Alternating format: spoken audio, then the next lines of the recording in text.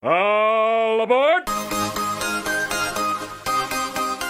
You're listening to the Deliberative Podcast.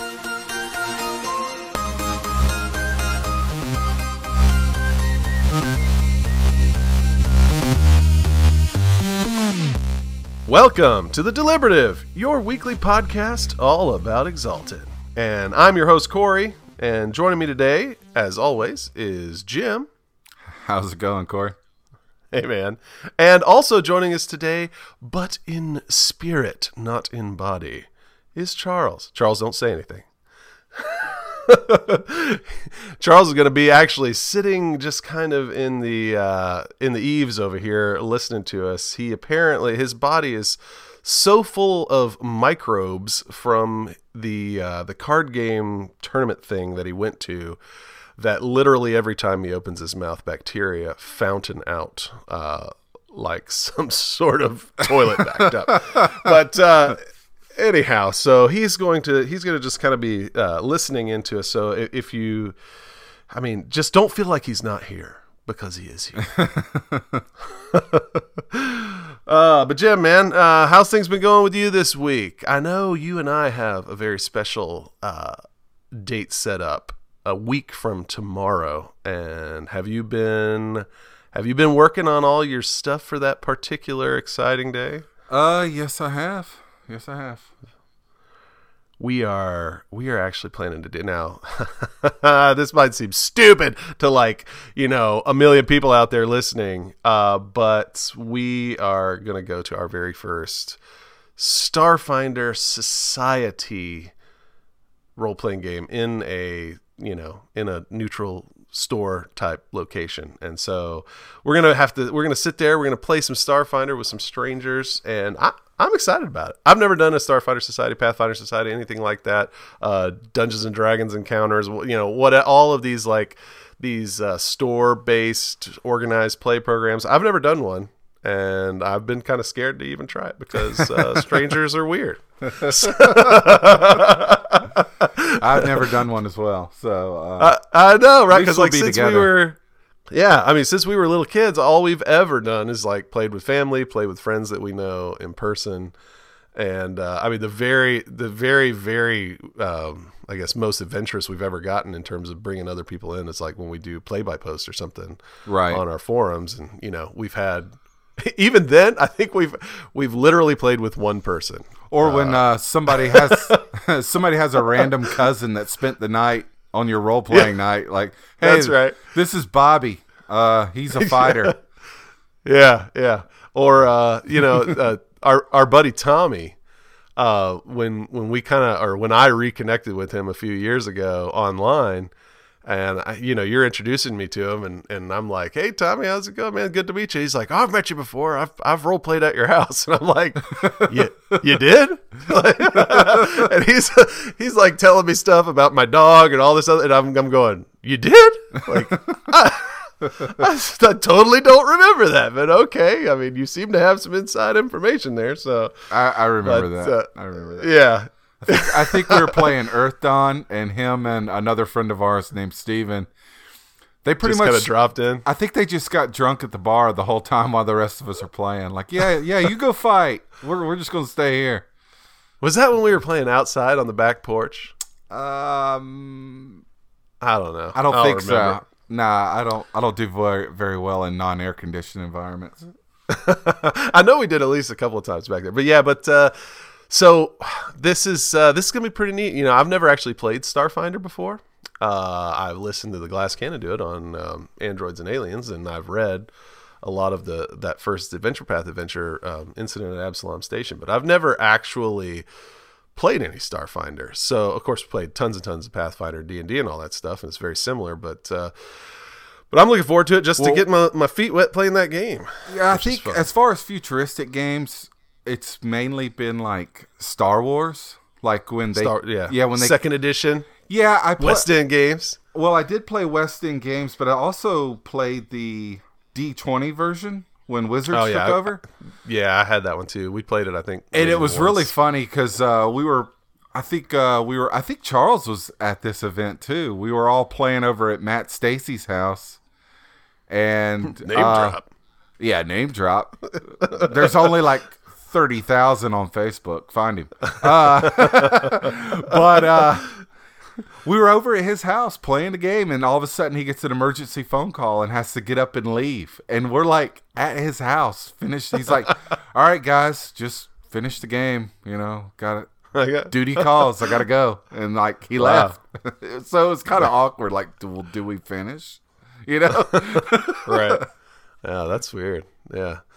So my character for this one, I mean, fans of the show have been with us since the beginning, know how much I'm an Apple geek, and I just decided to go ahead and play that up with this character because he is essentially Sir Johnny Ive, the main, like the senior vice president of design at Apple.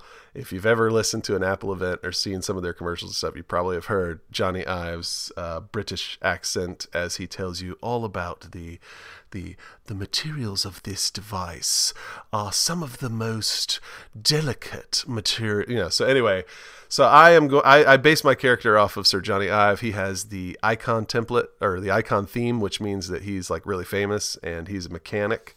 An Exocortex mechanic. So are you going to do that voice the whole time at the table?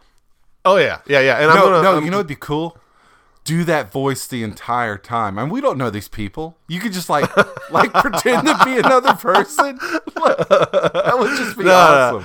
I'm not going to do that. I did that once at a summer camp, and I got stuck in English accent. Like I couldn't get out of it. I'd been doing it for like 3 days, and I was like, dang, how do we go back to normal? But sorry guys, I was faking. He's faking. He's not a real American. He's trying to do an American accent now. You know, it's like no, really. It's not even a good American accent. It's not. This is Alabama. You sound like you're from Illinois. Yeah. So anyway, I'm gonna listen to a lot of Johnny Ive stuff between now and next week, and really try to get down the way he talks. He's real intense about the things that he talks about. So I'm gonna try to get that down. And what you're working on, some sort of like pilot or something, aren't you? Yeah, I'm gonna do a ace pilot operative, and fun. So you're like the rogue.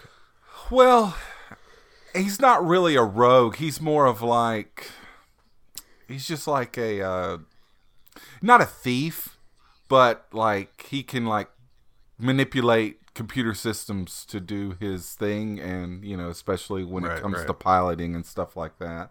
So he's just a skilled person. Let's just say that. That's cool. He's got skills. That's awesome.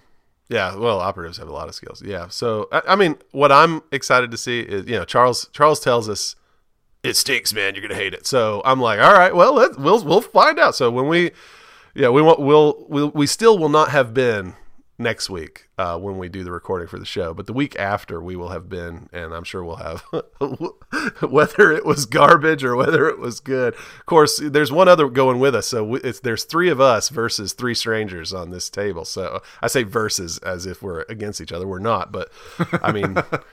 We're bringing a lot of fun to our side of the table anyway, because we do know each other. So it will be like playing with a group, playing with our own group, even though there's 3 strangers. So we'll see how it goes. I'm looking forward to it. I like I've said, I think on Wild Shape or something one time, I pretty much always am the storyteller / game master / dungeon master every single time we play something, and I very, very rarely get to play. So I'm looking forward to this experience. So that'll be cool. Well, we talked last week all about adventure paths, for lack of a better term, in the game of Exalted, whether or not they would work. We came up with one, just kind of not a fully fleshed out one, of course, but one that we could kind of talk about in the space of a show. And we threw out there in the show itself, we asked for some feedback, but then also on social media and whatnot, we put up some polls to find out, what folks are interested in. There was a couple discussions started on the Onyx Path official forums, and we're just kind of looking over all that, trying to tabulate the data and figure out, what sort of trends or whatever are developing. And I'd say people are actually, feelings are mixed. The opinions are pretty much split, kind of right down the middle when you look at some of the results of the polls and whatever else, and just kind of counting folks that responded one way or another on the forums and all that kind of stuff. Some people really like the idea of doing like a full fleshed out adventure path kind of a thing for Exalted, but a lot of other people actually more than I expected, more than I would have hoped, are kind of in another camp that seem to think that, you know, some sort of much more open-ended thing would be a better way to publish quote unquote adventures for Exalted. And I saw the suggestion come up multiple times, something like, well, maybe all you really need is like a detailed location and a collection of enemies / NPCs and just kind of let things happen. And I mean, folks were sort of passionate about that particular way of doing things. Personally, that's like way outside of what I want.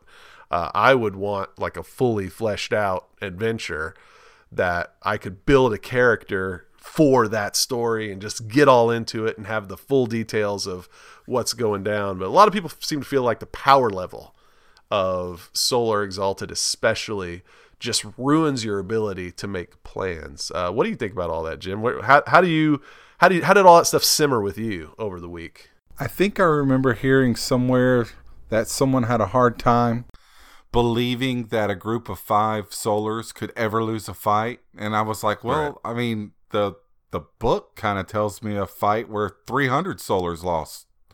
You know, I mean, right. It is possible, and I mean, as a storyteller, I mean, pretty much you have free reign to make. I mean, you have the tools to create any kind of, you know, monster or being. Which I'm not saying just go out there and make things just to defeat your player characters. Right. But if the story doesn't have some form of challenge, then why are you doing it? Like, you know, no one goes and plays the teaching math game on the computer that you played in the 2nd grade. I mean, you play this really extremely hard game, which is really funny because when sometimes I'd be playing some video game or something and like I get angry. I'm like, gosh, this game's and my wife's like, well, why do you play it? I'm like, because I want to beat it. You know, I want to beat the game. I want to say I accomplished it. So yeah, there has to be some challenge in it. I feel like my own personal taste in video games and whatever is a little more in line with what people are thinking about for Solars, because the way that I enjoy a game the most is if it feels like it's difficult, but I never had to retry the challenge. You know what I'm saying? Like for instance, I was playing through Pillars of Eternity sometime in this last year. I was playing some Pillars of Eternity, and I don't ever like to reload, restart the game because I got whooped in a fight, and then try that fight a different way. You know, because Pillars of Eternity is one of those Infinity Engine games where you have to pause, you know, issue commands, unpause, watch it happen, all that kind of stuff. And it's just so tedious to like redo the same fights over and over and over again. And I don't ever really want that. I want to like go in there and feel like, dang, I just escaped by the skin of my teeth, but I still got through it, you know? And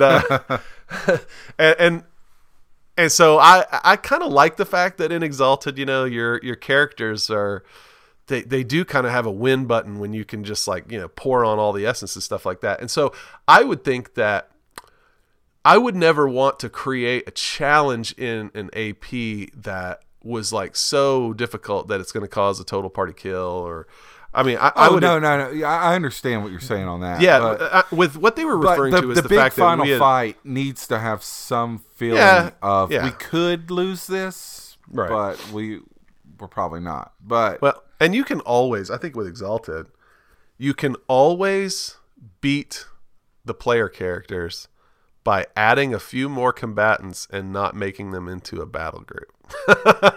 All you got to do is start multiplying those onslaught penalties and stuff. But yeah, I don't know. You know, a lot of people were talking like I saw there was like a complaint about the fact that we had in one of our scenes that and this is really goes to like what you were talking about there with the Solars always winning, and the fact that like we had the airship go down in season 4, I think, or whatever, and the fact that it was like a fight that was designed for the Solars to kind of lose it, for the ship to go down or whatever. And people said, "Oh, you could be, if you had a crafter, a solar crafter on your team, you could just immediately fix the ship or whatnot." And I'm like, well, I do think that that it probably is possible. I mean, first of all, like I think I said on the Onyx Path forum, the ship itself is not a solar, and so while solars are going around doing amazing things, people can still be attacking that ship. Enemies can be attacking that ship, and it can just be going down, right? Right. And it goes down behind enemy lines. The jungle's like full of enemies when you hit the ground. And your only option is retreat. Maybe you give everybody a couple levels of damage in the crash, so that they're already dealing with some minuses, and then they just you want to make it where it looks like the only option is retreat. And I don't think that's I mean, you could say that's railroading. Well, it is railroading in a sense, but that's using a term that I think isn't a bad thing. Like designing an adventure that has these like twists and turns, and walking people through those twists and turns is not. I don't think that should be viewed as bad. That should be viewed as building drama, building the story. And so right. you have to I mean, if you look at it that way, just having a storyteller is railroading. Exactly. It's like you're does he sitting do at any a bar prep before it's he like comes to the game? The waitress comes up and asks you your drink. Why are you railroading me? Why did she come and ask me for a drink at this particular moment in time? It's like, dude, okay, she does it. I don't know. Now that's railroading me. Yeah, exactly. It's like, how about you just tell me what happens to your character and I'll write it down. Yeah. And maybe I was thinking a lot about this. Maybe there's just like a pretty big difference between people that grew up one way, exposed to certain types of things, and people that grew up another way. Like, you remember we were talking at one point in the past about how our friend Jason back in high school used to do vampire games where, he would say like, all right, you're in the Kmart parking lot, you're vampires, and there's a bunch of these jocks or whatever over here. They hate you. What do you want to do? And just kind of, I mean, in that kind of a game, he's set it up in such a way that the players are like almost entirely telling the story. Right. They're deciding exactly what they want to do, and he's just pretty much there to roll dice for any enemies that he's probably creating on the fly. Yeah, and that's pretty much what it was. Yeah, and I think a lot of people, that's their experience with role-playing games. And I'm not trying to say that everybody that didn't want, all those people who said they didn't want an adventure path, that they're doing something like that, and that's bad, and therefore you don't have a good experience. But I'm trying to think of a situation where somebody would kind of not rebel, but there would be some friction between the idea of a fully fleshed out written story and a person who played role-playing games like the way Jason played role-playing games, right? If you grew up doing that, or that's been your experience for 10, 15 years or whatever, and now somebody goes, well, here's this thing, and every single thing's written out for you, I can imagine where that would be, it would chafe, because that's just not the way you play. Whereas like you and I have played the kind of way where, man, I want the whole thing written out for me. And even when I design my own games, I write the whole thing out. I plan out, I put all the different encounters, put all the enemies I have, if they get here and this happens, this person says this and that, like I write all that stuff out beforehand as if I'm writing an adventure path for my players. So when people say to me, I don't even know how an adventure path would work in a game like Exalted, I'm like, that's essentially what I do when I play, is I write that out. So I don't like how else are you supposed to do this? Like I just don't even understand. When you write it out yourself, you give yourself a couple of crib notes and stuff like that. And if they do this, okay, here's this, but it's not fleshed out like you would present to another person. Like here's the story. It's like, I don't understand what this hieroglyphics is. But yeah, there's a little more work involved when you're writing like a published adventure path, because you're basically taking your story and you have to kind of just drop some hints. If the characters do this, then you could kind of do this, but basically you want to steer them a little bit back this way, and I guess that's railroading. But I mean, do you want to kill the bad guy, or do you just want to go do something else? Yeah, because I mean, we could do that too if that's what you want to do, but right. Sometimes, the characters get involved in the story, and once everybody's like bought into the story, it's really fun. Right. But yeah, I could see how someone who was playing that type of game would feel like they're being boxed in playing a game that has like a plot. Right. But see, I just keep thinking back to like our Dragonblooded game on Deep Wild back in the day, where we were playing this group of this group of Dragonbloods who essentially report to Kadal Libak Omegar, one of the higher ups in the Ladal household, and one of them was his son. One of them had been adopted by him, and another one was a part of the house, but he was not quite as intimate as the other two to the leader. But still, they all had signed on to be a part of this like secret operative group, and they received their orders from the top, right? And so like when we designed characters, we designed them to fit within that rubric. And then I wrote the story out as if it were an adventure path, and never once does it, did you guys like break the story. It went like essentially exactly the way I had planned it. And of course I adapt a little bit here and there, but you do that if you're doing an adventure path anyway, so. Correct. Yeah. So I don't know. So all of my experience has been get the story fully written out, whether somebody else wrote it or whether you wrote it, and then play through it and adapt to changes. I mean, to me, there is zero difficulty with that. And I don't understand when people say you can't do that. Like, I just don't understand it at all. It does not compute. I'm like, come play at my house and let's see if like I want to see like what's different about the way you play than the way I play, But anyway, yeah. So interesting results there. Kind of neat to get the pulse of what the folks are feeling out there, and a little bit of surprising result, but at the same time, I mean, I think it's interesting just to kind of tell us where people are with this game and whatnot. And you do see a lot of interest. We saw a lot of interest both in our own thread and then one that Brilliant Rain created, where he was talking about, what if he wrote stuff and what would people want to see? And you see a lot of positive feedback to that, people wanting some of these things. So we'll keep looking at that. We'll keep seeing what's, maybe what we could do. I mean, there's kind of going to be an open season here with this Storyteller's Vault. And so we'll see how things start to shake out once that really gets going full swing. But speaking of the adventure path thing that we created last week, our main bad guy and a lot of the enemies throughout the entire thing were these Dragon Kings, flying Dragon Kings. The main bad guy was like a non-flying Dragon King. We talked about the possibility of there being others around, and so we thought it'd be cool this week because we realized that some people are just coming into Exalted for the first time with 3rd edition. And didn't really have as much contact with a lot of the stuff in 1st and 2nd edition. And so some people may not be super familiar with what the Dragon Kings are. And they're such a cool part of the setting that I thought it'd be fun for us just to spend a little time talking about the Dragon Kings themselves.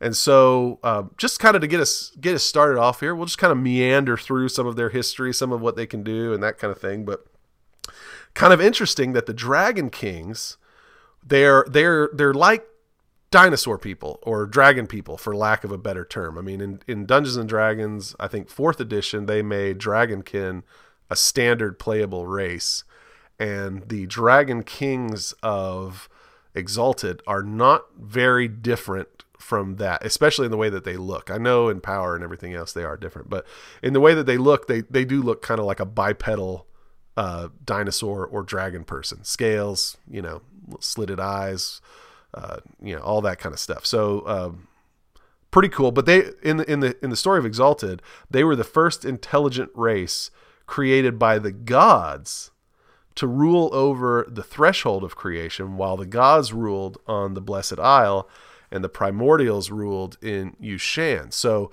this is an interesting aspect, is that the gods created the Dragon Kings and the primordials created humans.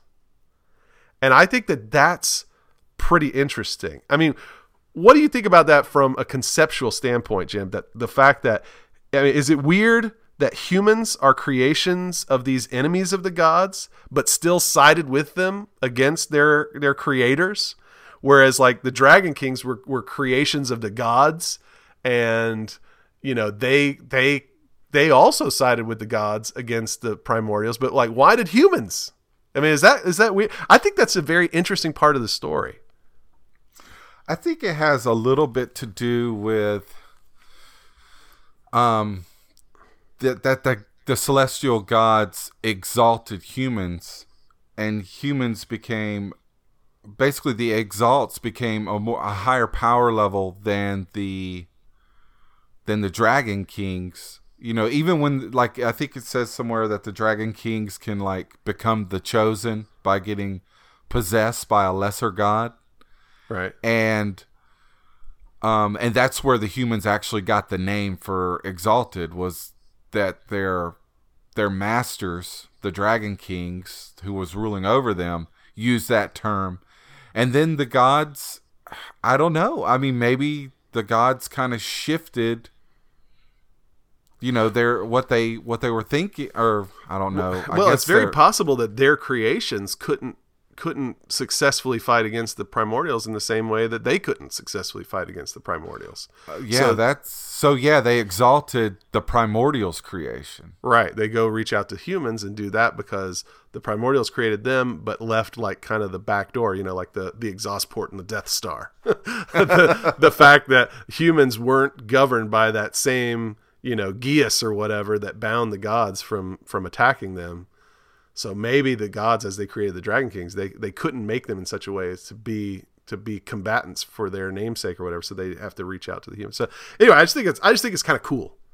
It's kind of cool that the gods, like the Dragon Kings, are the gods' special creations, but it ends up being humanity that, you know, do the gods' main work of this rebellion, and then become their new vicars of creation. You know, the exalted then are the ones that rule over creation instead of the Dragon Kings, right? So, but tell us about the four different races, because there are four different types, one for each direction, right? Which is actually kind of cool. Right. Basically, and I knew you would give me the one where I had to read off a list of names. Of course, that's the way we do it here on the Deliberative. So Jim gets to read the hard names. We're just gonna keep it in, and if I get it incorrect, then you just correct me. I have no idea how to pronounce these things. They're all, you know, made up names. Your guess is as good as anybody else's. I would think that the Mosok of the West. Yep. Then you have the Anklok of the South, the Petrock of the North, and the Raptok of the East. What do you think? That's a good... Well, I think you pronounce them right. But yeah, I mean, like, the differences, though, I mean, like, you know, the Petrock or whatever, you know, sounds like Pteranodon, pterodactyl, whatever. And those guys are the winged ones. The ones from the which makes sense, because that's like the air direction, right? So in the air direction, the Dragon Kings from that side, they can fly. So that's, you know, kind of cool. And similarly with the Mosok, they're like watery creatures. You know, they can swim really well. They have fins and all that kind of stuff. And in the South with the Anklok, you know, you got these like heavily armored, you know, sand dwelling. They're the coolest looking ones, by the way, the Anklok, I think. And they're the ones that look most like the Dragonkin from Dungeons and Dragons. And then the Raptok, who kind of look a little silly from the way that they're drawn. They have like these long necks or whatever. But of course, Raptok kind of throws back to the word raptor. And there, you know, you think about Jurassic Park and the raptors in the trees, you know, clever girl and all that kind of stuff. That's what these guys are, just like fast running, moving through the trees, all that kind of. So neat that there are these different types, you know, gives you a little variety. If you're going to play a Dragon Blooded game, you can, you know, and in second edition, they had character creation rules for, you could play all these things, which was just awesome. I mean, that was like a hallmark of second edition. Is like, you can play anything. We will put character creation rules for a cockroach if you want to play a cockroach, you know? And so they gave you the option to do all this different stuff. So I thought that was really cool, because a lot of times, like, you know, Exalted, you miss out on like the race choice, or now in Pathfinder 2nd edition we call it ancestry, because I guess the word race is developing a connotation that we don't want to use anymore. But I've actually never liked the word race to begin with, especially when it deals with humanity, because I think we're all one race anyway, and it's silly to use the word race to talk about different divisions and whatnot. But in D&D it makes sense, because this guy's a dwarf and this guy's an elf and that guy's a human and this one's a half orc, you know. So, but anyway, you didn't ever have that choice in Exalted, really. I mean, you could choose to be one of those panda people like Faka Kun. But other than that, there weren't a whole lot of choices. You could pick a skin color, hair color, but that was about it. Beastmen would probably be. Beastmen would be the closest kind of analog to that. But most people just played humans, so it was kind of cool. You get into the Dragon Kings, and now here you go. You can pick 4 different types, and that's exciting to some people. Like my kids, like they never want to play a human in like any of the games that we play. One of the first things they said when we were sitting down to make characters for Exalted was like, "What else is there?" Like, well, like not a lot, like you want to be one of these panda spotted people, but yeah, so that, I don't know. I just thought that was kind of cool that there was these 4 different types, which is pretty neat.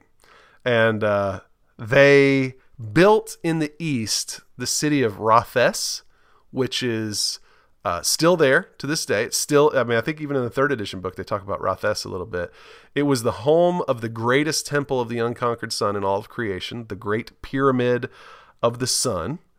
And then after the Dragonblood reign, when humanity started kind of taking over, Rothes even was still like the capital of the human government of creation, at least for a little while before it moved to Mount Meru on the Blessed Isle. But Rothes, so these guys were really, really important in like the prehistory of Exalted, prior to the Primordial War, which is where most of them died. But right. They have they've got like a really neat way of there's a neat thing that happens to them. They grow, they live a long time. They live like 300 years, 250 years, something like that. And they learn all this stuff. Then they get reincarnated. Like theirs is specifically a race of like every time one dies, one's born, right? It's a very, very strict reincarnation kind of a thing. But when they're born, they are like wild animals, and they have to be taught methodically over the course of many years who they were in the past, where they belong in their society, and all of this kind of stuff. So in the shakeup following the Primordial War, a lot of these guys were just left wild. They didn't have the infrastructure and the society to be able to raise up the young ones to learn who they were and what their culture is. And so they ended up just kind of all becoming feral. Well, one thing that I thought was really cool about these guys' reincarnation process was that, once they are like subdued and, brought back into this form of intelligence, like, basically it takes like, you have to like, house them in so they can't like go out and just kill a bunch of people, and then you like right. slowly like, but they're not fully, but they are reintroduced to their old selves, and a lot of their old memories come back. Like I think every one of them is born knowing their name, like who they were, but they don't know all the details. But they kind of basically they have to like retrain them to do their job. Yeah. And they're like, and this is what you've been doing for thousands of years. Like, oh yeah, I remember that. Like, not all the details, but it said in the 2nd edition Scroll of the Fallen Races that their pre-incarnate lives play much bigger of a role than like Solar Exalt's pre-incarnations do. Like they remember a lot more than would actually come back to a Solar. So that was pretty cool. That is cool. Well, and I think it's because it's a more direct reincarnation than what you have in a Solar. I think of a Solar, the idea of reincarnation, I don't even think that's really an appropriate word when it comes to what Solars get, because what's really happening is there's like the spirit of the exaltation has touched all these different lives, but it's not like one person being reincarnated over and over again. It's more like what you see, or at least this is the way I imagine it. It's more like what you see in Avatar. Yeah, Avatar or Korra or whatever, where the Avatar spirit has touched all these different people down through the ages. And so you can like look back and go, oh, Avatar Aang, what did you do? Or, oh, Avatar Roku, or Avatar Kyoshi. And like you can look back and kind of see what happened back in those days and get some wisdom from that person. But it's not that like would, that would was me. be a cool scene to do in a role-playing game where a Exalt like encounters a former version of himself that like, imparts some kind of knowledge that moves him along in the story. Right. Man, that would be cool. It is cool. I think so. Yeah, that's awesome. Because that's a cool part of that whole Avatar Korra universe is just the fact that she's got that wisdom until the spirit of Rava is somehow destroyed. Spoiler alert. Anyway, yeah. So, yeah, but so that's pretty neat. It's a really neat kind of thing. And then, of course, like I said, now they're scattered throughout creation, mostly in the East, but they're for the most part, they're like feral. But what's neat about the setting is that there are a fairly large number, in the hundreds maybe, of these like ancient dragon kings who put themselves in like a magical stasis pod kind of a deal to wait for like a future generation where they could wake back up and start rebuilding their civilization. So, that's a huge plot hook. There are these things everywhere. Yeah. Where these that do have all their memories, they are civilized folk, they can come back and start teaching others who they are and reminding them of who they used to be and whatnot. So I think that's really cool to build into your stories, some encounters with these guys. So I remember seeing that it said that, during these big, I don't want to say global, it's a flat world there, but these big events that took place in creation, like the usurpation and the shogunate era and the contagion and all that stuff, that these guys, they put themselves in these basically like sleep chambers, thinking that it would only be like 100 or 200 years. Right. But they're still asleep, and they've never been awakened. It's got like a cool, like Star Trek Wrath of Khan Botany Bay vibe to it, like you could run across something in your adventures, in your travels, where you find these sleeping things and you bring them, you wake them up, and crazy things. And they're intelligent. Yeah, yeah. Just did you watch the the original Star Trek show where they ran across the Botany Bay? It was in an episode, and then of course they made Wrath of Khan was like the follow up to that episode. Right. It's been a while, but yeah, I did see the Wrath of Khan. Yeah. So it was just like a ship floating in the Botany Bay episode. It was like a ship floating in space, and there's all these like ancient people who have been like in sleep stasis for a long time, and turns out they were like really strong and had a lot of ability and whatnot, and it ends up turning out Khan. Yeah, they're kind of like the Dragon Blood. I mean, not the Dragon Blood, but the Dragon Kings. Yeah, in a sense that they're like these superhumans. Where, it was like, what is it, like almost at the end of humanity, where they had these big great wars and they started making these super soldiers, and then put them all into stasis and sent them off into space, and right.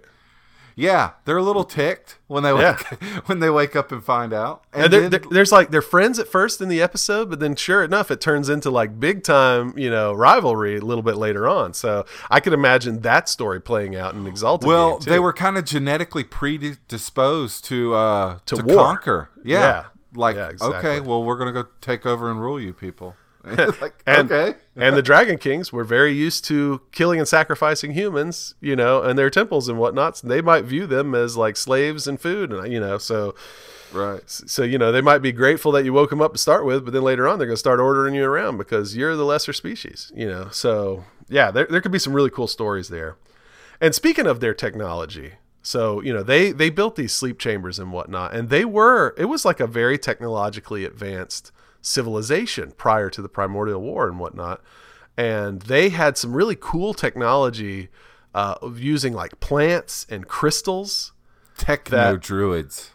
Yeah, it's like it's pretty cool. Like you think about how like our technology advances step by step, but we're always like iterating on what we're already doing, right? So we make an iPhone, then we make an iPhone 4, then we make an iPhone 7, and we keep like progressing down the road of what we've already started. But if you somehow like cataclysmically, like boom, like wiped out current civilization, technology might like evolve in a different way as society begins to rebuild itself. Like maybe this time it's not based on the silicon semiconductor, but is instead based on, some sort of biological engineering or whatnot. And so I kind of feel like that's sort of a theme here with the Dragon Kings versus, this sort of Asian fantasy, artifacts and technology and all that, Magitech, although that's a second edition term, but like they developed in a completely different way. They built things out of plants and they built things out of crystals, and they had books that were like embedded into these crystals. In fact, we used one of those in that Unearthed story. We had to go find one in sort of the sewers, the dungeons, whatever, beneath Chiaroscuro, and it was like a book that was written in a crystal by a Dragon King back before the first age. And so yeah, pretty cool stuff. And then their magic, like they're powered, like their kind of charms, although they don't call them charms, they call them paths of draconic enlightenment, which I think is just so. I love the way Exalted names things. I mean, it's the paths of draconic enlightenment, and in those paths there are 10 paths of pre-human mastery, and then there are the 5 dark paths. And their magical abilities are called steps along that path, and they're very much elemental. So these feel somewhat similar to the Dragon Bloods, and I guess they should, since they both start with dragon. But you got this elemental feel to all of their different magical abilities and whatnot, and I think it's actually a cool way that they've set all these up in this the way that they call them paths, and that you have to like learn them in order, right? You learn step 1, then you learn step 2, then you learn step 3. It's so neat that in like how different it is than the way Exalts learn their charms, where you just have all these different abilities or all these different attributes, and the charms based on those. What's funny is it's exactly how you described our technology, because their paths are built linear, like step, right. Like you take step, it's right. But whereas their technology is a little different, but yeah, it's you have to learn one before you learn the other, and it's like in each step along the way, like we have in it's not a tree. Trees. Yeah, it's not a tree; it's a path. And what's cool is it doesn't really represent growing power or growing skill. It represents growing enlightenment, like philosophy. Like you've unlocked these secrets of the world, and because you've unlocked the secret, you now have the ability to do a little more, right?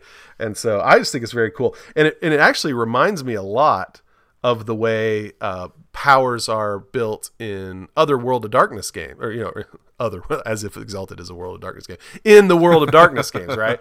Like you think about like the disciplines of Vampire and whatnot, or gosh, it's been so long since we've done Changeling, I can't even remember what you call their discipline like abilities or whatever. But you have to you learn the first dot, then you learn the second dot, then you learn the third dot, and each dot along the path gives you more and more ability that you get to use. And so that's very similar to what's going on with the Dragon Kings here. They feel very White Wolfy, which is cool. And then, so they have these 10 paths of pre-human mastery. There are 2 for each element.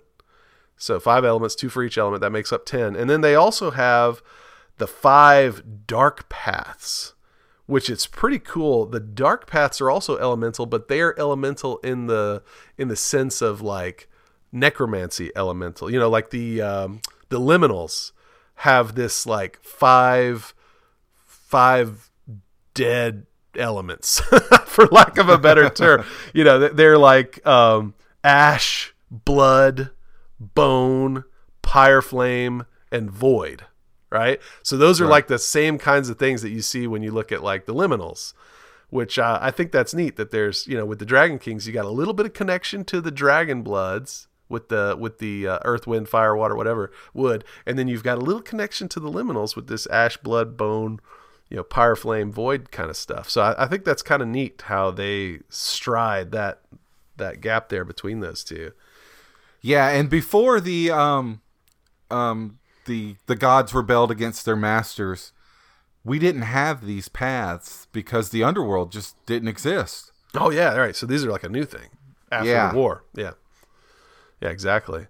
And they have, of course, just like everything else, they've got really cool names. So like, the pre-human mastery ones, they have names like the Growing Wood Path and the Shaping Wood Path. And then these like dark paths, they have, the just like the abyssal names for everything are like more flowery even than the solar names or whatever. They have like the coagulated Eucharist path, which that's got to be the best one, and the technomorphic transcendence path. So some very, very cool stuff here, and I love the flavor of their powers, and I thought what would be cool is we would each like pick one of the steps on the path of pre-human mastery and one of the steps on the dark path, just kind of highlighted as being something cool. So I'll start out. I picked first the vault breaching method from the flowing water path, just to kind of talk about for a second, because I think this is so cool. This is the 3 dot, the third step along the path of the flowing water path, and it's called vault breaching. And what's really cool is what you can do is you can reach an arm or an appendage or whatever, like through thin walls to like get to the other side. So you imagine like, you come up on a locked door where it's latched from the other side or barred from the other side or whatever. You can just like reach your hand through the door and just lift the bar or like unlatch the latch or whatever. Right.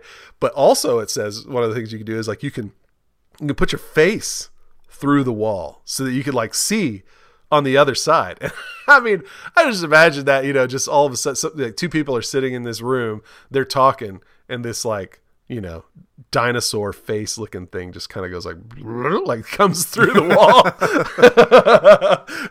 I mean, to me, that was just so cool. And just again, if those raptors in Jurassic Park had that power, oh man, they wouldn't have been able to hold them back with that door. That's right. See that you want to really be a clever girl? You need to walk the flowing water path. That's right. Yeah. So, and again, this is one of those things that like I talk about all the time, like the immovable rod effect, right? This is the thing that it just gives you so much freedom to come up with cool solutions to problems and that kind of stuff. So that's why I liked it so much. Which one did you kind of pick out? Well, the one I picked out for the pre-human mastery was form another breed.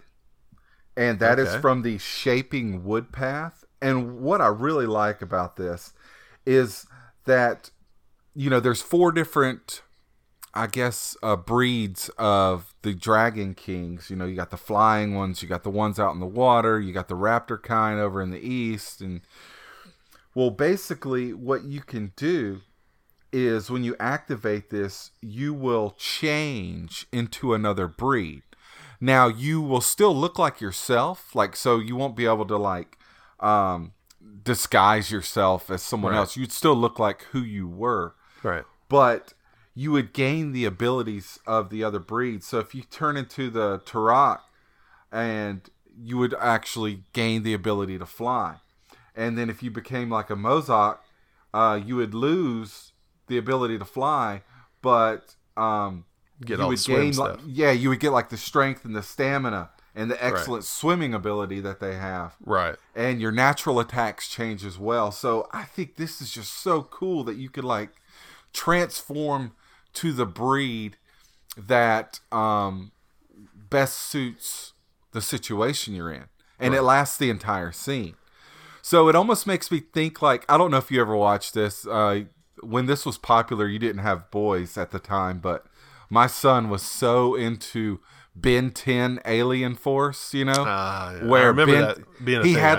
had he had the watch where he could select all these different aliens, so he would like change it to the one that best suited the needs. And a lot of times it was really cool. It's almost like he got an artifact that he didn't know how to use. So sometimes he would change to an alien that it wasn't what he was thinking, and he would have to learn to adapt and use that alien to. It's really a good show. I think you would like it, but I said, you didn't have boys at the time when that was popular. Right.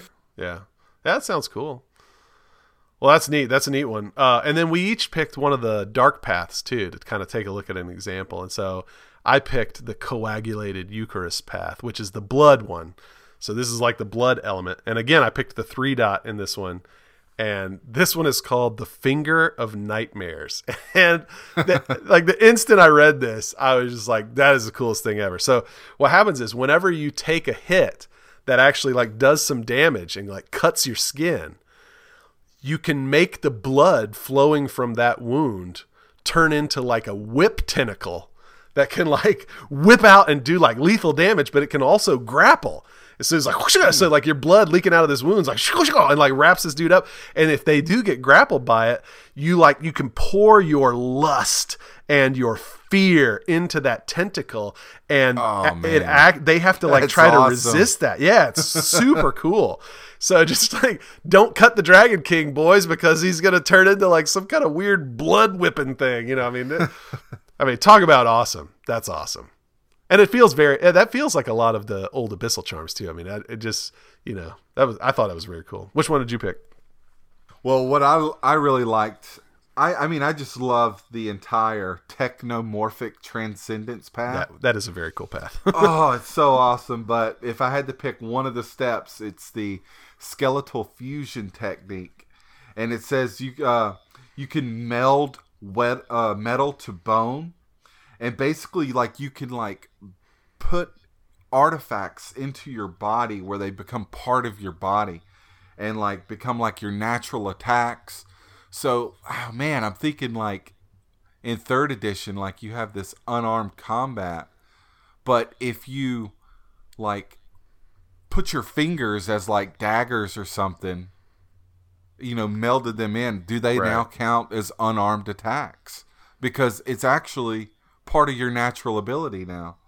So, it actually says it in the thing here. Now that it says, well, weapons grafted by this charm can be wielded with martial arts and counted as natural attacks. So, yeah, wow, that's awesome. They thought of that question before I asked it. So, this is super cool. I picture like this clockwork looking Dragon King with all these like parts and pieces, and not just weapons and armor, right? But imagine grafting in these really cool artifacts that just let you do this really unique stuff. Yeah, that's very cool. These guys have they got a lot of character to them. There's a lot of neat stuff about the Dragon Kings. And I really hope that they bring them into 3rd edition with the same kind of just awesome flair that they did in 2nd edition. But so far, the only thing that we have about them is the Jungle Stalker in the 100 Devils Night Parade. That's like the only vestige of the Dragon Kings that is so far in 3rd edition. So if you go out and grab that particular issue, or whatever you want to call it, of the 100 Devils Night Parade, they have it's one of the wild ones that has not remembered who they are. It has a little bit of like the elemental powers, like it's got a few little things that it can do, and it says in there that you can develop your own, charms and things for them. And I guess you could always use 2nd edition as kind of a guideline of how that looks. But we hope to see more. So, we used Dragon Kings as the primary antagonists in our Exalted adventure path that we designed last week's show, but. Sorry, but what are some of the other ways that you might want to use these in a game? I mean, would you be interested in playing one of these instead of, say, like one of the Exalted? I mean, would you think that would be something that that would interest you? I'm talking to you, Jim. I mean, would you be interested in playing one of these over and above one of the Exalted, or at least give it a try in a game or something?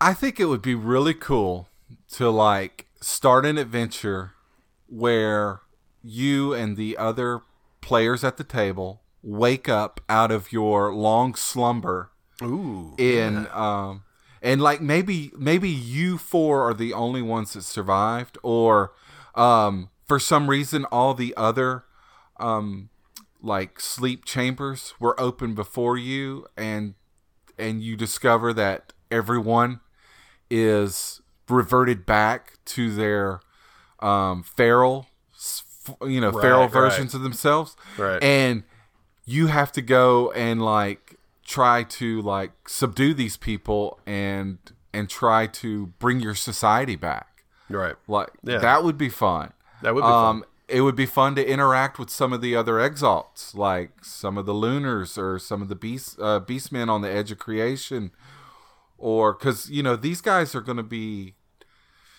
To survive with intelligence, I would think they would have to be tucked away somewhere, right, where they just couldn't be found for a while, like in some ancient tomb or like in the far reaches of creation.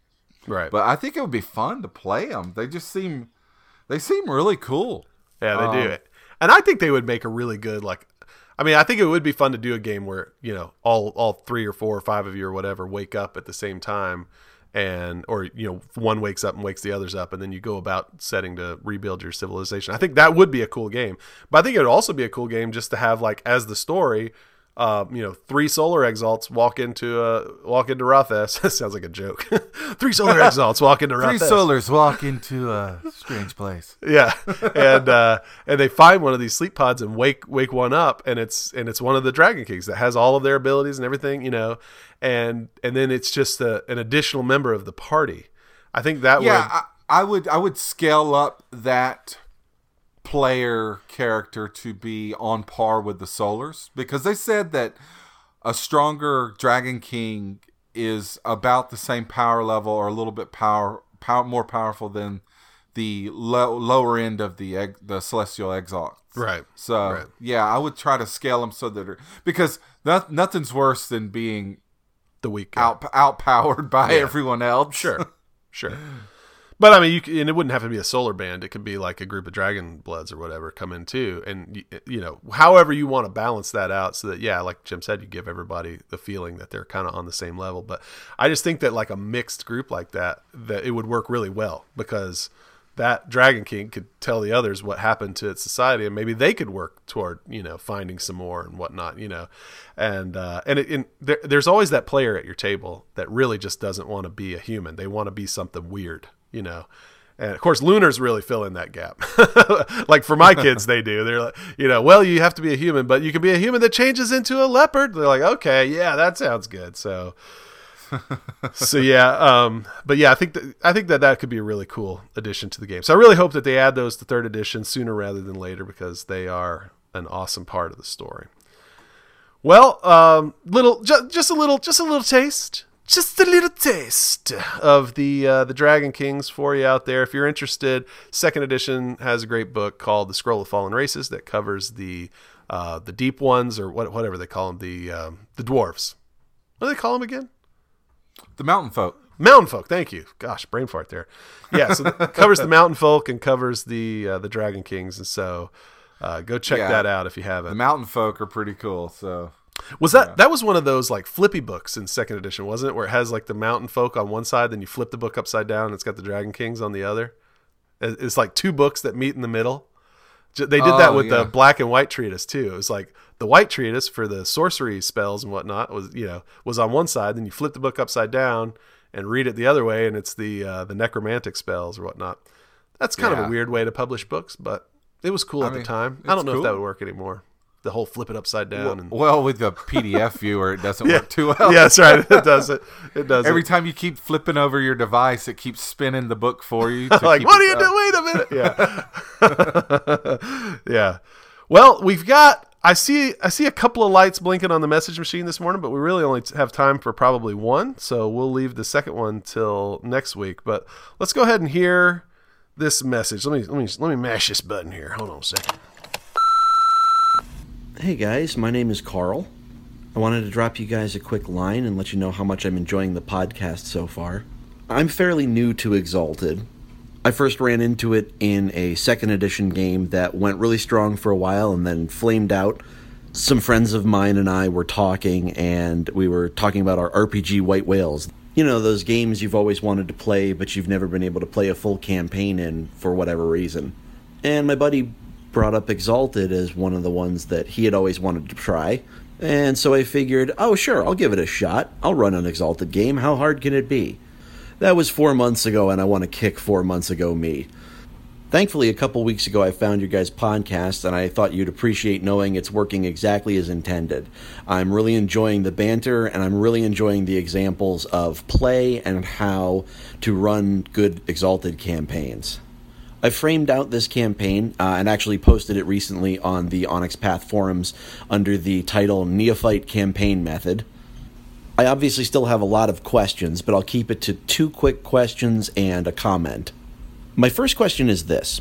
This is going to be some of these players' probably only chance to play Exalted.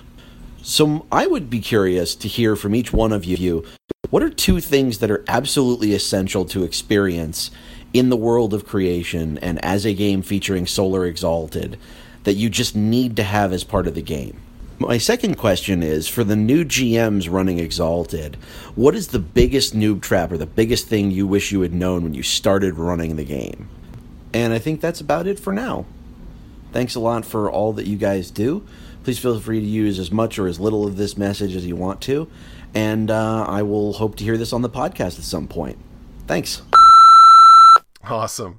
Awesome. All right. Well, thank you, Carl. Thanks for the kind words and the encouragement, and also for the questions. So, and for the martial art, we'll be taking a look at that and putting that up on 5 polls here pretty soon. But for right now, we got these questions. We got a couple of questions. One does not simply critique a martial art without playtesting it. Yes, this is true. This is true. So his 2 questions that he asked are, if you're running a game for people, maybe it's their only time getting to experience Exalted, what do they need to be a part of the game for them to really get a feel for the game? And then his other question was, what is the biggest noob trap as a storyteller or whatever, some way you could derail the story or whatnot that maybe we could help avoid. Well, as far as the first one goes, what do you absolutely need to be a part of the game? I would say the things that set Exalted apart from other games that you really want to show off are, first of all, I think the artifacts with the evocations is like a big deal. Like, give them something really cool in either an artifact or a martial art, right? So one of those 2 things where they can just feel the weird, amazing power that can be wielded. Now, of course, the charms and whatnot, just your normal charm trees, are going to have a lot of really powerful things. But I think that for me at least, the martial arts and the artifacts, those that sort of like unique brand of weirdness that comes from your specialized martial art or your specialized artifact is going to give people a sense of like, whoa, this ain't my D&D anymore. This is something else, right? And also, I would say make sure you do both a battle group fight to show how you can just like quickly lay waste to a bunch of people, and a really cool one-on-one fight. But if you do a one-on-one fight, and this kind of goes into the noob trap thing too, if you do a one-on-one fight with the whole withering and decisive attacks and all that, don't do it against a trivial enemy. Don't put them up against like 2 or 3 bad guys from town. If you're going to put them up against like a little gang from town, make sure that's always a battle group, because that needs to be handled pretty quickly so that they can feel the power of their characters. Whereas the withering and decisive combat rules, they slow everything way down, and even if even if the Solar's going to win against like the local 17-year-old blacksmith who has no power whatsoever, even if he's going to win, the withering decisive combat rules, the one-on-one combat rules, make that feel like it's taking longer than it should to defeat this easy person. So Don't use that for those fights, but definitely do bring in somebody of a little higher power level, maybe in Essence 2 Dragonblood or something, to fight, where they can feel that give and take, the back and forth, and I would say another thing, kind of as a part of like the whole noob trap thing, make sure that you and your players both test out the combat a little bit before you start. Do one of the Fight Club things that we've talked about. Just sit down and practice the fighting a little bit so that you know what the characters can do, what they can take. And it'll increase your combat speed, because everyone kind of is familiar with the rules. Do a Fight Club. Have a guy design a character and then say, okay, we're going to put him up against the brigand and run through the stages of combat. And you'll see that most of the time, unless you like really pour some essence into it, which sometimes you should, you're going to see that just the structure system of combat, you'll see that the Dragonblood fight and the brigand fight, well, sometimes like, hey, that took just as long to beat a mortal as it did to beat a Dragonblood. So to build off what Corey said, I would still have them roll dice. Yeah. But if they got a couple of successes, then, the 17-year-old blacksmith is just laid to waste. Right. Because these are, demigods, gods, kind of, power level guys superheroes that you have. Yeah, and they should not struggle with mortals. Yeah, and one easy way to do that, and maybe this isn't as obvious as somebody who's kind of just starting out with it, but is you can turn the bad guy into a size 0 battle group, which that's like kind of a confusing way of saying just treat it as withering damage is decisive damage. You know, Right. have your withering damage just write down damage onto the damage track. And what usually you'll see happen if you do that is that you kill these things like in one hit. So you go in with your first punch, you throw in 10 extra dice on charms or whatever, and you do 8 damage to him and just have it kill him. You know, rather than have that build up 8 points of initiative, and then you have to turn around and try to get a decisive That has a attack real in. second edition feel to it. You know, that's how, you know, In second edition, waste. you just from the first hit, you can lay waste to people, and I think you still should do that if it's just kind of if it's not some big enemy, just ignore the withering decisive, have withering damage, do decisive damage. That's essentially what they mean when they say treat it as a size 0 battle group. And because battle groups don't have they don't do the whole building initiative and decisive. I wouldn't hand wave the fight. You know, people want to roll dice. That's They fun. do. Yeah, So yeah. let them roll the dice and handle it. Yeah. Don't get to the point where you're just like hand waving combat. I Right. would still have some mechanic, Yeah. but you don't want to have the long drawn out mechanic of withering decisive against a mundane. Yeah, because fight. it just doesn't feel epic at that point. That's Right. what we learned in our second part of episode 1 of Wild Shape when I treated the three enemies outside the angry picket as actual individual combatants instead of as a battle group. It took us 3 hours to fight them, and we were so not superheroes in that moment. You know, we were doing cool things. We were flipping over and doing blah blah blah. You know, doing all kinds of stunny type things. But in the end, it took us a dang long while to kill those guys, and it just shouldn't. What we're suggesting is not something we came up with. It's actually in the book. Right. But I have to say that while your brain is trying to process all this, okay, withering, do I add the damage of the weapon here? What, you know, your mind is processing all these different rules. You just casually read over the sentence that says, hey, handle it like this when you're dealing with like a Right. mortal. You know, like your brain just totally turns that off because Yeah. you're trying to calculate all this stuff in your head. And when we did that, when we went back and treated those 3 guys, when we re-recorded that part of that episode, you know, Jim's character jumps through the wall, makes one attack and kills all 3 of them. Just kind of, he like fans the hammer on his gun, like, cow, they're dead. And then we moved on to the more exciting fights with like real bad guys and whatnot, which is exactly what should have happened. Right. Right, So right. that's a noob trap to watch out for. So thanks for the good questions. Thanks for the comments. And we'll take a look at your martial art, put it up on 5 polls and whatnot. Oh, So- Corey, I did want to comment on what you said at the beginning. Okay. And I'm kind of commenting because I think you kind of took the ones I would say too. So I'm just kind of adding to what you said. But when you were talking about like the artifacts, Yeah. when we played Unearthed, you gave every one of us a set of power armor. And you gave us this really cool sub that would like collapse down and like into the shape of an egg, and we could The like razor transport of it. unseen currents. Oh, it was so cool. Just, you know, you throw the egg into the water and it turns into a sub, and then like we just swim down in there and like, oh man, it was so fun. So fun. And then like, you know, the battle scene's about to happen and we're strapping on the power armor. Yeah. Oh, it felt so cool. Yeah. It really felt like, we're not playing D&D here. This is something else. We're about to wreck some folks, and boy, did we wreck them. Yeah.